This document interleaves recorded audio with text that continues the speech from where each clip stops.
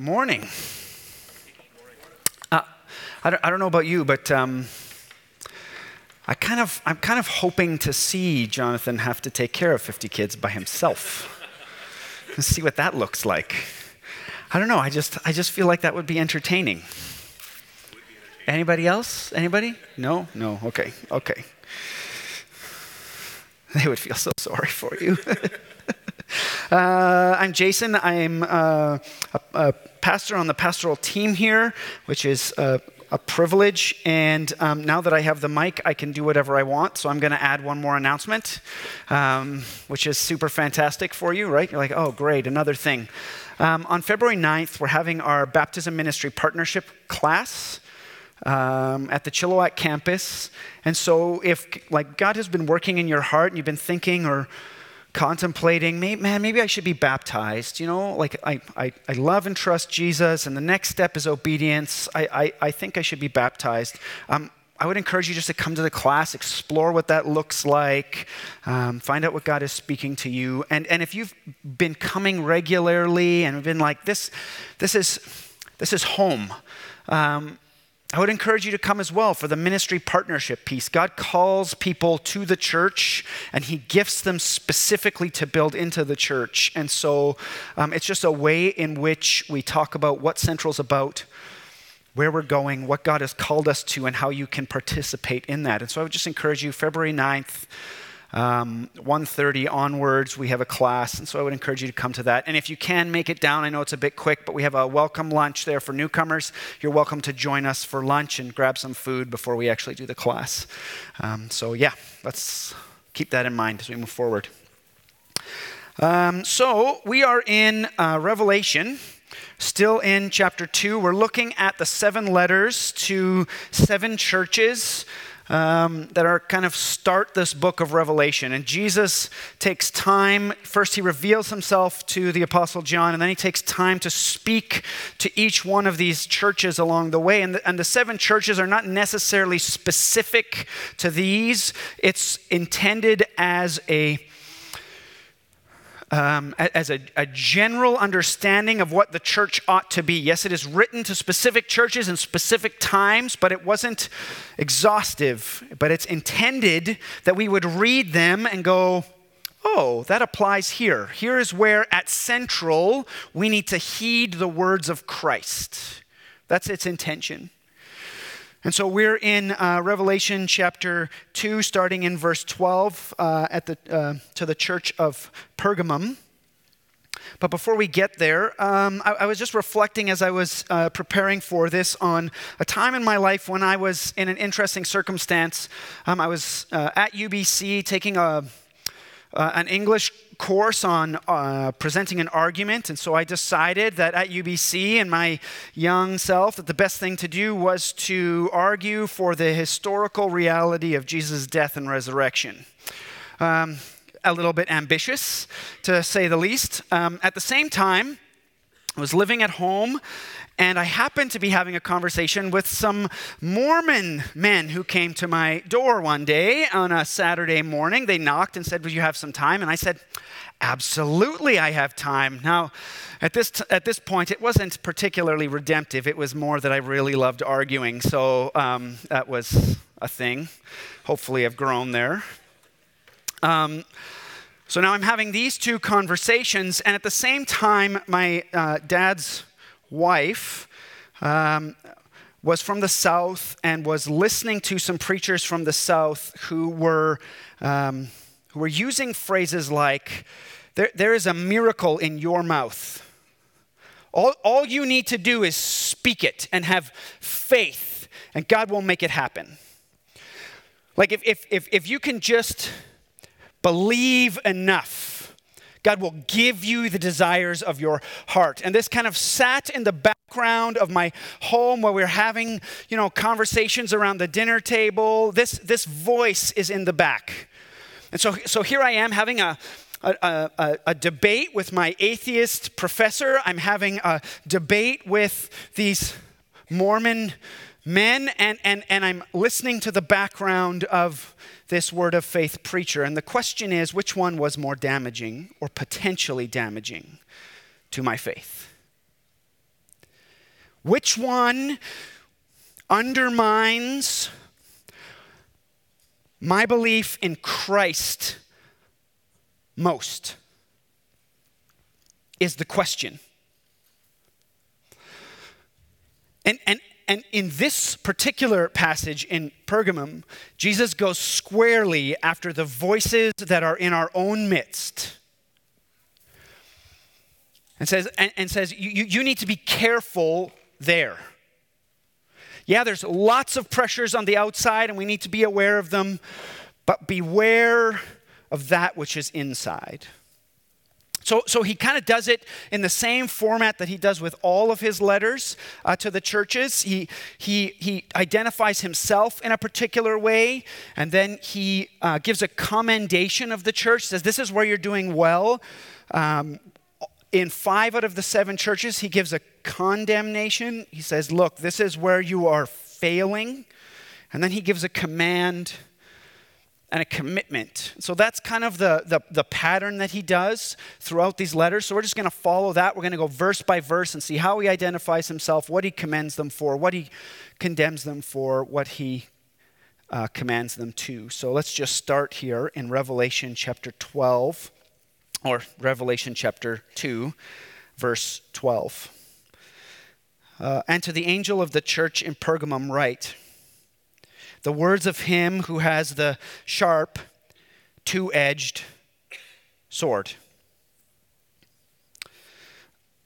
That's interesting, in that it sounds a little bit different than the previous 2 introductions.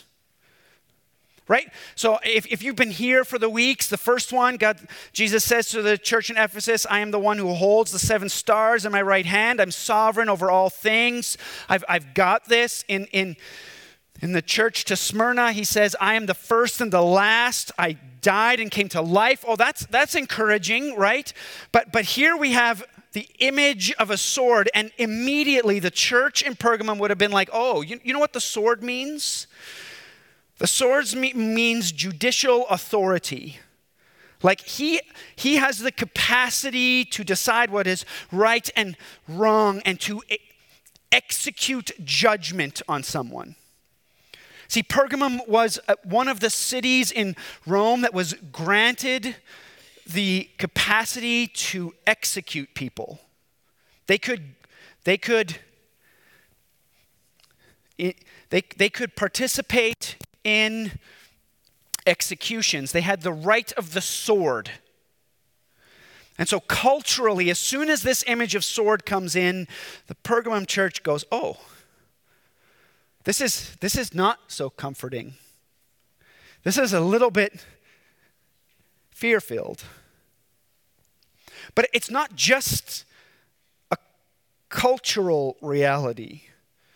It's a biblical one that Jesus is pointing to. The words of him who has the sharp, two-edged sword. Previously, when John recognizes him as Lord in chapter 1, it talks about him shining like the sun and having these eyes that blaze, and this sword that comes out of its mouth. The word that comes out of his mouth is like a sword, and this image comes from Hebrews chapter 4, 12 and 13. For the word of God is living and active, sharper than any two-edged sword, piercing to the division of soul and of spirit, of joints and of marrow, and discerning the thoughts and intentions of the heart.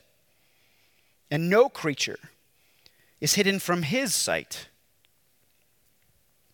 but all are naked and exposed to the eyes of him to whom we must give account. You see, here this two-edged sword is used in a manner to describe the word of God, the actions of God in the world, that when he speaks, he divides what is right and wrong. He doesn't just do it on a physical basis, but right down to the thoughts and the intentions of the heart.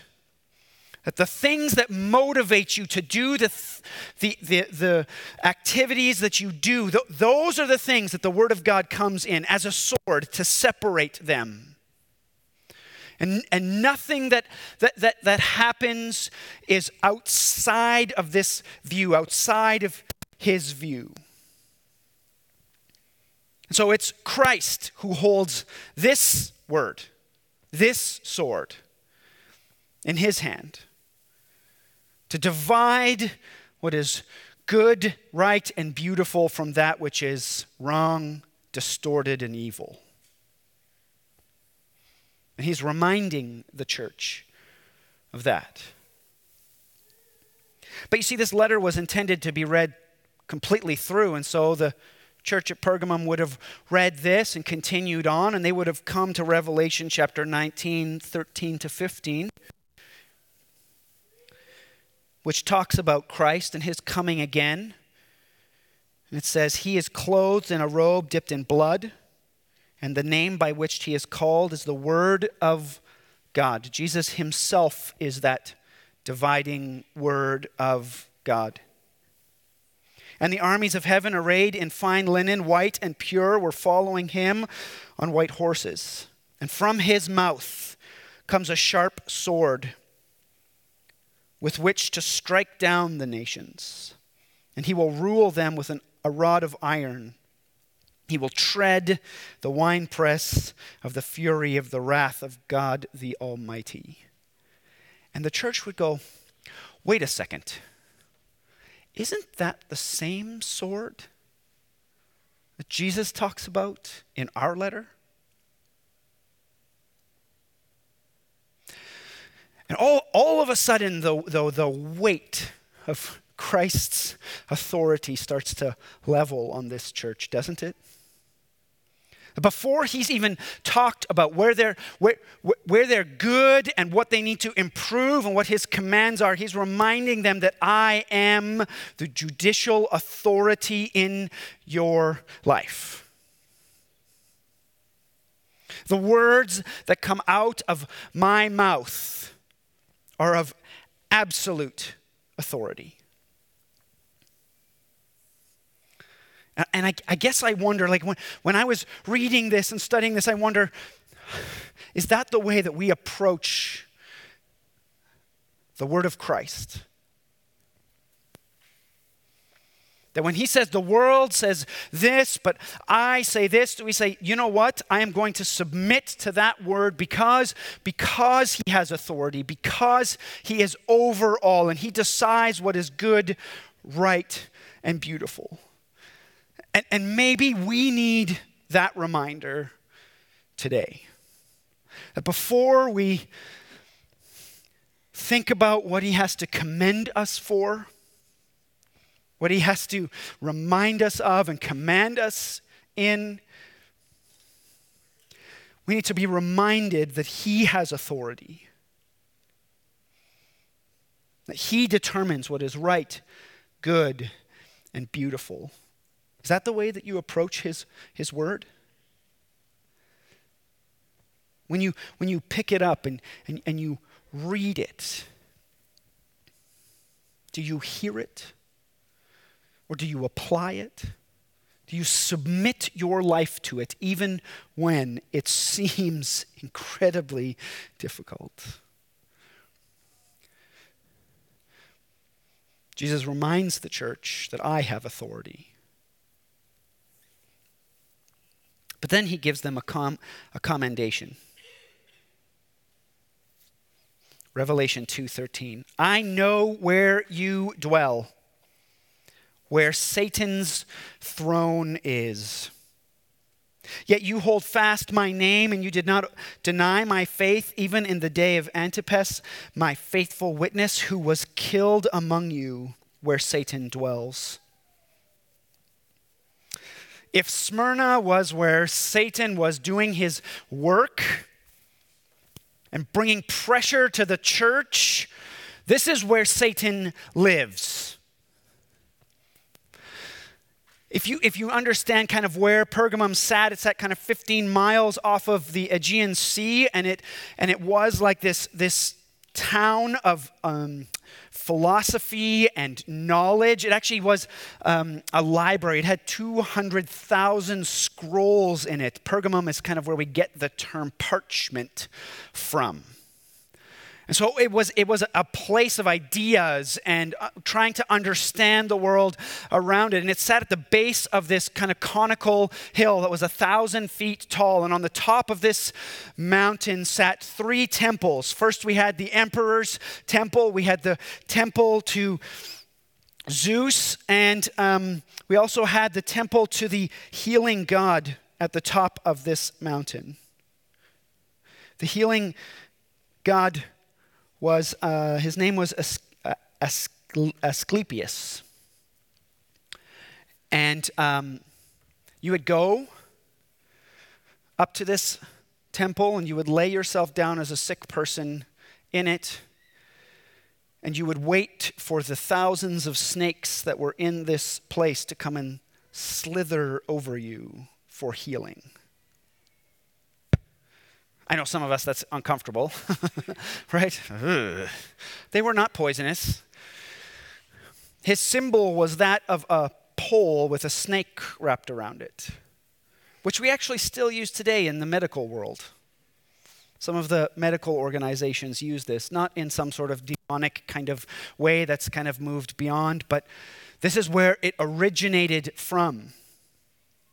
And given the biblical context that Satan comes as a serpent, as a deceiver, is it no wonder that Jesus says, you live in the shadow, in the throne of Satan, and I'm commending you because all of that pressure, whether it's ideas or emperor worship or healing or Zeus, you are standing firm, even to the point of death. I commend you for your faithfulness to me. I commend you for your capacity to stand at the walls of the faith and hold fast my name. To not give in on doctrinal truth, that I am the only way for salvation. You have to rely on my death and life and resurrection. I commend you for that. Oh, I hope that we are a church who would be commended like that. Regardless of the cultural pressures for us to change our perspective on Christ, to change our soul allegiance to him who has authority, that we would stand firm at the gates and say, no way, even if it costs us our life. Jesus, in his authority, commends them for their faithfulness. Yet, he has things against them. Revelation 2:14 and 15. But I have a few things against you. You have some there who hold the teachings of Balaam, who taught Balak to put a stumbling block before the sons of Israel, so they might eat food sacrificed to idols and practice sexual immorality. So also you have some who hold the teaching of the Nicolaitans. See, the Ephesus church, he had one thing against them. In this church, he has a few. And it seems that what his condemnation of this church is that they are tolerating those who would hold to a teaching that was unfaithful to Christ and his gospel. It would start to twist them into thinking differently and placing other things on top of Christ himself. Now, it seems a little bit convoluted because who's Balaam and who's Balak? And maybe if you have read your Bible a lot and you've gone through kind of those reading plans, you've kind of come across it every once in a while and you're like, who is this guy? And some of you might remember, oh yeah, Balaam was the guy who got on a donkey and the donkey spoke to him. Oh yeah, okay, this is starting to make sense.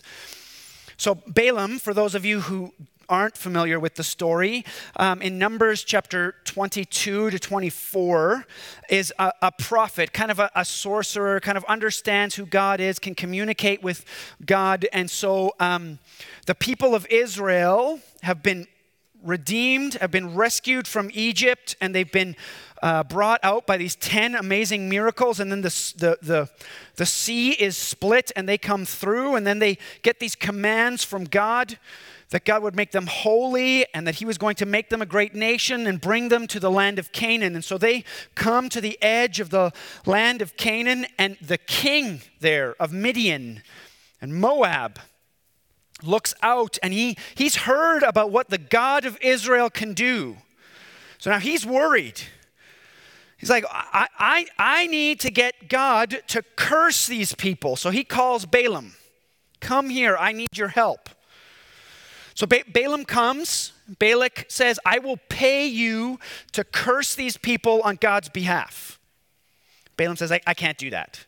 I can only do what God tells me to do. And so he goes to God.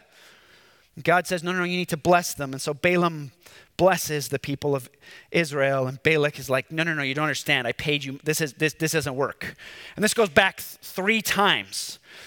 Balaam gets paid, blesses instead of curses, gets paid. And like Balak's like setting his hair on fire here, being like, no, this is exactly the opposite of what I wanted you to do. And we're left at the end of chapter 24 thinking that Balaam has done this great thing. And then we read in the very next verse in Numbers 25, 1-3 says this. While Israel lived in Shittim, this land close to Midian there, the people began to whore with the daughters of Moab. These invited the people to the sacrifices of their gods, and the people ate and bowed down to their gods. So Israel yoked himself to Baal, another god. And the anger of the Lord was kindled against Israel. Did he not just bless them 3 times? What we discover in Numbers 31, though, is that Balaam didn't leave just blessing them. See, he went to Balak and he said, look, I cannot curse the people of Israel because I can only say what God wants me to. But here's what you do. You want God to curse them? Send your women and your young men. Have good relationships with them. Marry them. Enjoy life together. Infiltrate their culture. Draw them towards your God. And God himself will curse them. And so when Jesus is talking to the church of Pergamum, he's saying, you're tolerating that kind of teaching. That there are people in your midst that are saying, look, let's let people in. It's not a big deal. Yes, I know that there's a God up there that they worship, but we understand that Jesus is the only God. The God in heaven, there's only one, and so that's not really a God. So it's okay to go to the celebrations and eat the meat sacrificed to their idols. It's not really a God, it's just stone. It's okay to participate in their trade guilds. Because it's not really God. And this church was tolerating that kind of teaching. That there would be a twist that would lead the people in the church to start to value things above Christ. That their hearts would start to create idols. Yeah, you know what? It's actually not so bad. I need to provide for my family. I need to put food on the table for my kids. So what's the harm? There's no God there anyway. We have a similar circumstance in 1 Corinthians chapter 8 through 10 when Paul kind of addresses food sacrificed to idols in that church. And the same argument happens. It's only wood. So you can eat the food. And Paul says to the church, no, you're missing the point. You're leading people towards sin. Because there's certain people who won't understand that and who will start to worship in their hearts that God. So we abstain from it. Jesus' condemnation to this church is that they were tolerating this kind of teaching in their midst. That they were allowing that voice to have sway and leading to idolatry and moral corruption. See, it wasn't only idolatry, but it was also sexual immorality. They would start to compromise on the call of Christ. In Acts chapter 15, there was 2 things that the Gentile church was asked to abstain from: meat sacrificed to idols and sexual immorality. And this church, in a Gentile context, is compromising on both. Oh, they're strong at the wall, but they've let the Trojan horse in. The enemy is actually in its midst, and they tolerate it. This reality has actually been warned against consistently in Scripture.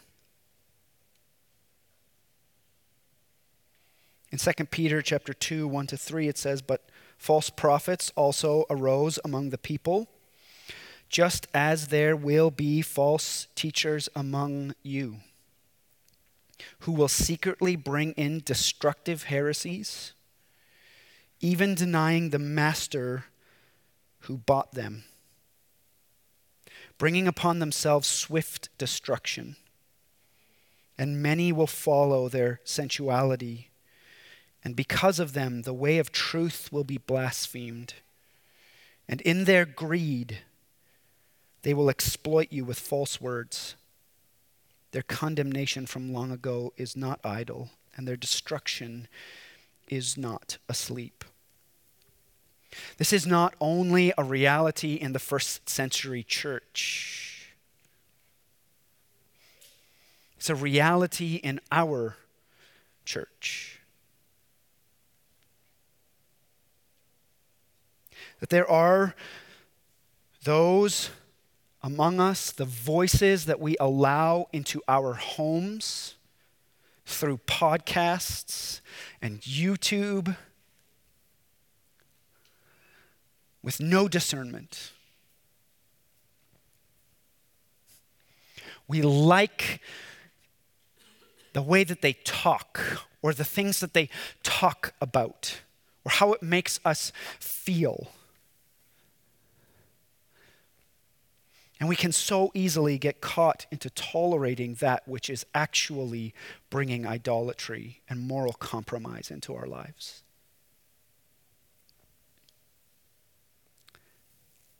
In the age of quality of content doesn't matter, but quantity matters, this becomes a huge issue. See, it's not about whether you took 10 years to research something and then come out with a book. It's about how many books a year you can write. Or about, can you do a podcast a week? Because if you can't do a podcast a week, then you're just going to become irrelevant. And in that, the tyranny of the immediate has sacrifices, doesn't it?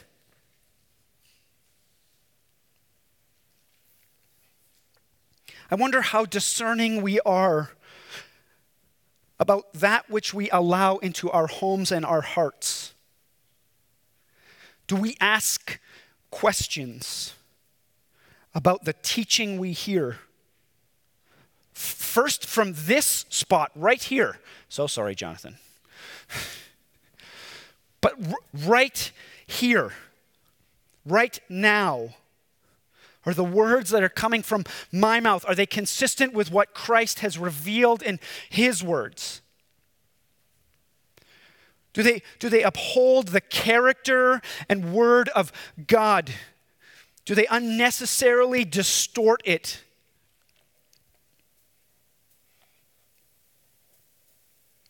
Do we ask those kinds of questions? Do we ask, what is this preacher or this teacher making much of?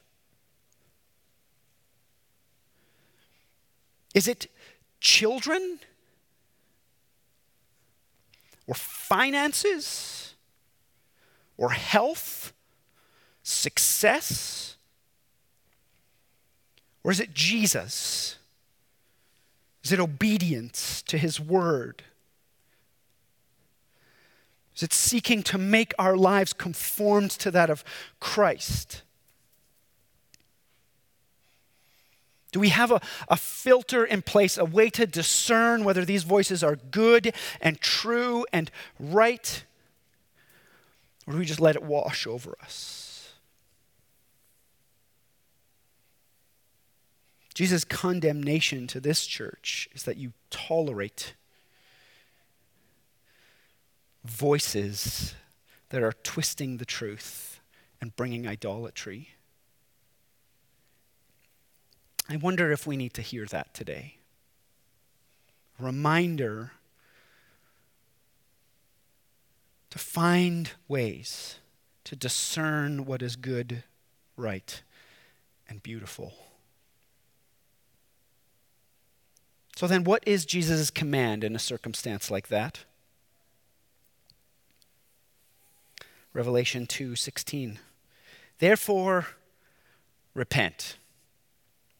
If not, I will come to you soon and war against them with the sword of my mouth. Oh, there's that sword again. Therefore, repent. Jesus' call is to turn from your thinking, to turn from the way that you act and come back towards me. Now, first, we need to recognize that this is actually a gracious thing that Christ is doing. In that in this idolatry, in this moral compromise, his gut reaction is not to wield the sword, but to remind of it and call for repentance. That is mercy and grace. I see where you are wrong. I see what you are doing that is false and leading away from me, and I'm calling you to turn back. See, Christ does not only hold all authority, but he holds out a hand of mercy and grace, saying, come to me, turn back to me. So we need to recognize that that is the disposition of Jesus, that he patiently and graciously calls us back in our failings and our weakness to him. But this repentance is twofold. First, to those who are teaching falsely. Repent. Turn away from your falsehood. You know it. You know the words in my book that you are neglecting. You know where you are intentionally deceiving. You know the greed in your own heart. You know the moral compromise that you have. Repent. Turn to me, and I am gracious. But it's also to those who tolerate that kind of teaching. Repent. Do not tolerate that kind of teaching, because it will lead to the death of those around you. It will lead to idolatry and moral compromise, and Christ will come and will judge.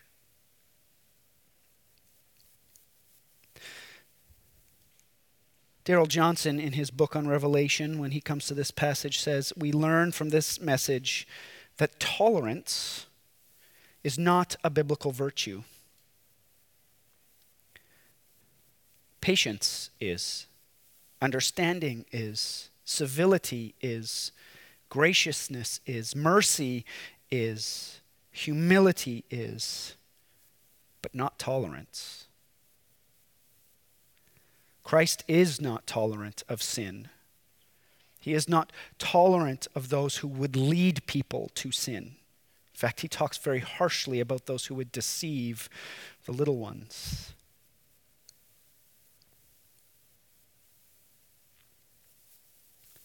See, it's the church's job to seek out and hold to the truth.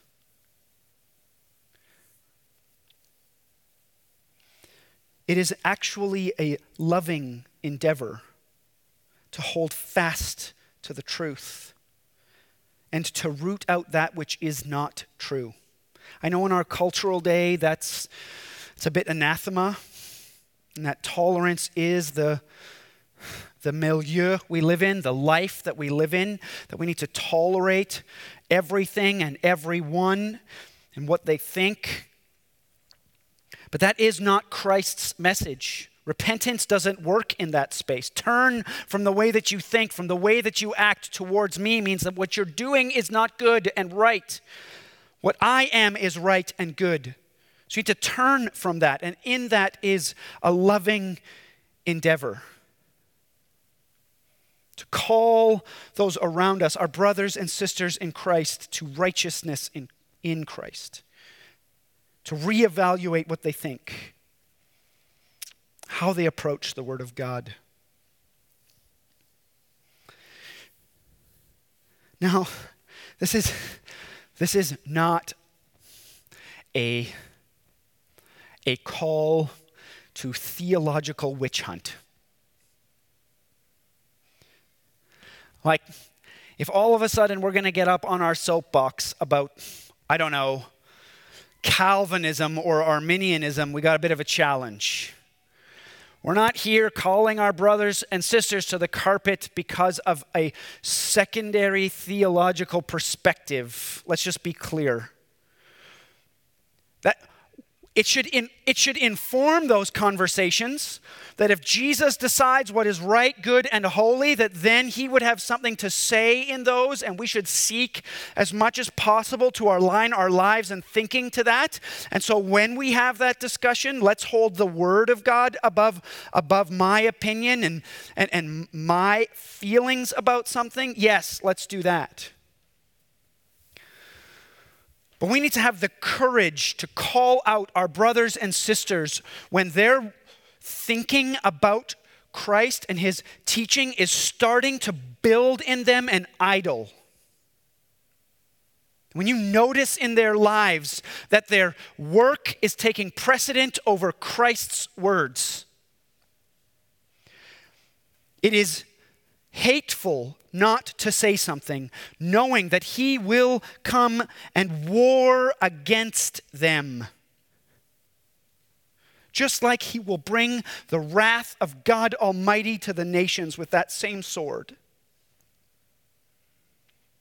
When you start to see moral compromise in somebody's life, it is compassionate and gracious to bring the truth of God to bear on their life. Remember, the church is not tolerant, but it is gracious. It's patient. It's humble. It's compassionate. So we hold the truth tightly and we invite warmly like Christ did. Come, repent. This is what's at stake. That's the call of the church.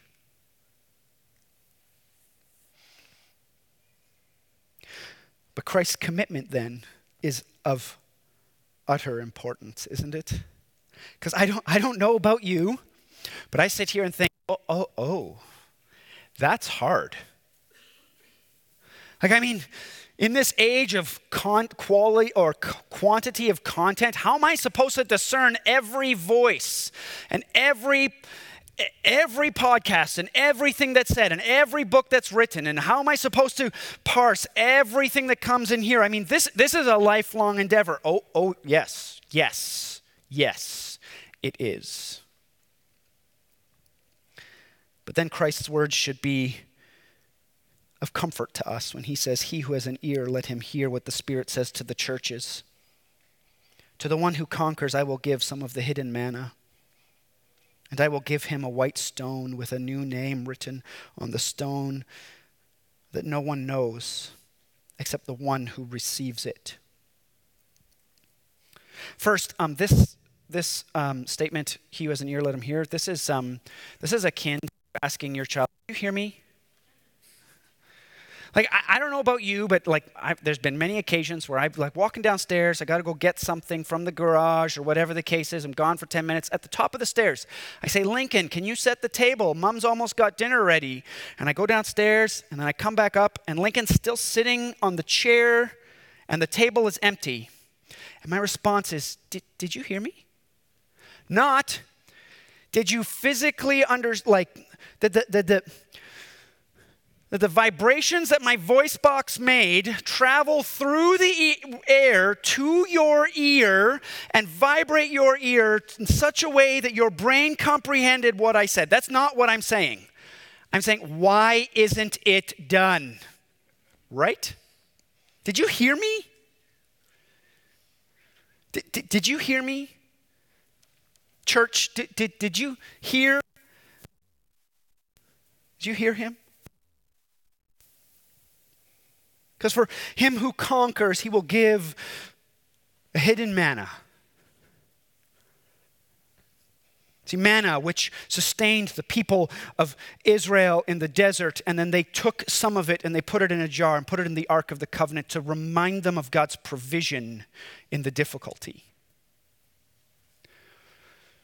To remind them that when that they had nothing, they had everything because God would provide. And then in John chapter 6, Jesus says, "I am the bread from heaven. Eat of me like Israel did of the manna, and you will not go hungry." See, for those who have ears to hear, he will give you what you need now. That this Jesus, who did not leave us in our sin, but made a way in which we could have life with God, says, "Come, have more of me. I will give you what you need to accomplish this. Come and seek me. Know me more. Understand me more. Love me more. Spend time with me, and I will give you what you need. And then I'll give you this stone, this entrance into heaven." You want to know how you accomplish this goal? Set your eyes on Christ, and the things of earth will become so strangely dim in the light of his glory and grace. Want to know how you discern what is good, right, and true? Know the one who defines good, right, and true. And his commitment is that he will sustain you and grant you life eternal. Let's pray, and then we will spend some time in communion. Father, thank you for not leaving us as a church to our own devices and our own thinking. God, thank you for speaking to us. Jesus, thank you for giving us hard words to contemplate in our hearts and our minds. Father, would you